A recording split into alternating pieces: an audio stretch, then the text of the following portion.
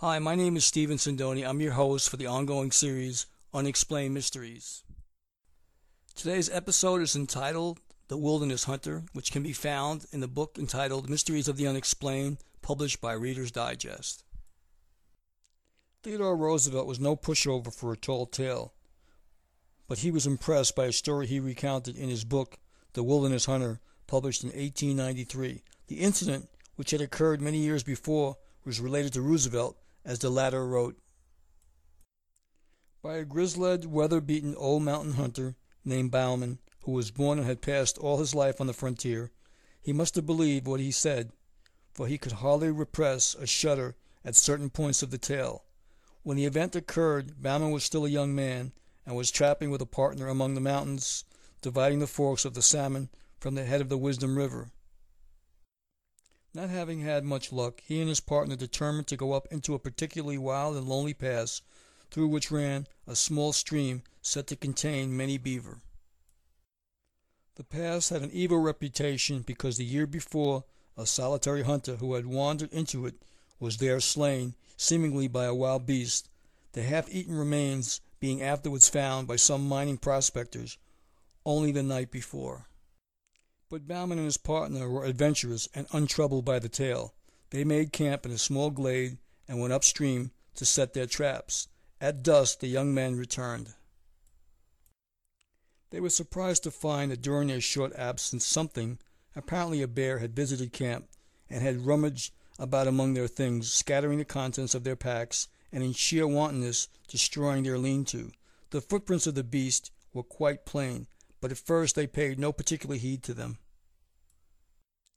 Later they examined the tracks more closely and saw that the intruder had walked upright, but the footprints were not those of a human being. At midnight Bauman was awakened by some noise, and sat up in his blankets. As he did so, his nostrils were struck by a strong wild beast odor, and he caught the loom of a great body in the darkness at the mouth of the lean-to.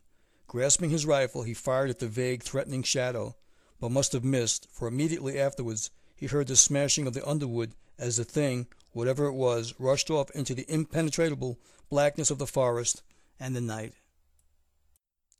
The two men slept but little after that, and the next day stayed together as they worked.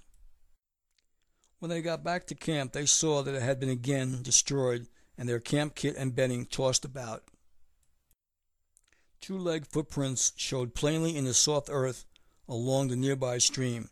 The trappers spent the night sitting by a blazing fire, one or the other on guard, listening uneasily to the sound of branches crackling and something uttering a harsh, grating, long-drawn moan, a peculiarly sinister sound.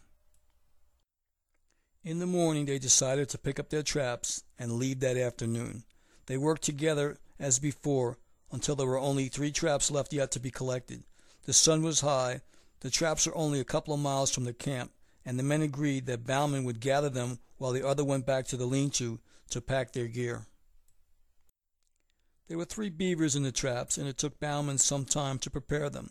With considerable uneasiness he noted how low the sun was as he started for the campsite. At last he came to the edge of the little glade where the camp lay, and he shouted as he approached it, but he got no answer. The campfire had gone out, though the thick blue smoke was still curling upwards. Near it lay the packs, wrapped and arranged. At first Bauman could see nobody, nor did he receive any answer to his call. Stepping forward he again shouted, and as he did so his eye fell on the body of his friend, stretched beside the trunk of a great fallen spruce.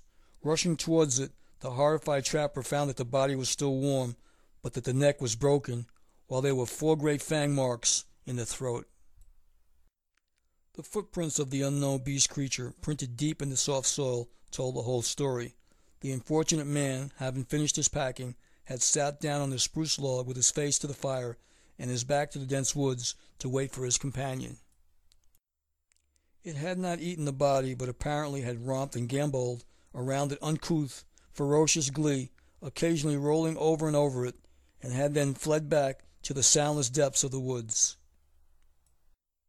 Bauman, utterly unnerved and believing that the creature with which he had to deal was something either half human or half devil, abandoning everything but his rifle and struck off at his speed down the pass, not halting until he reached the beaver meadows, where the hobbled ponies were still grazing.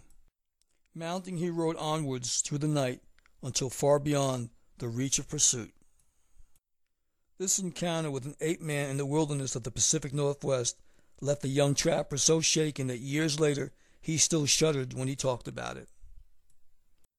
Although Roosevelt himself had no similar experience during his years in the West, he did not seem to dismiss the story as far-fetched. I'd like to thank everyone for watching The Wilderness Hunter.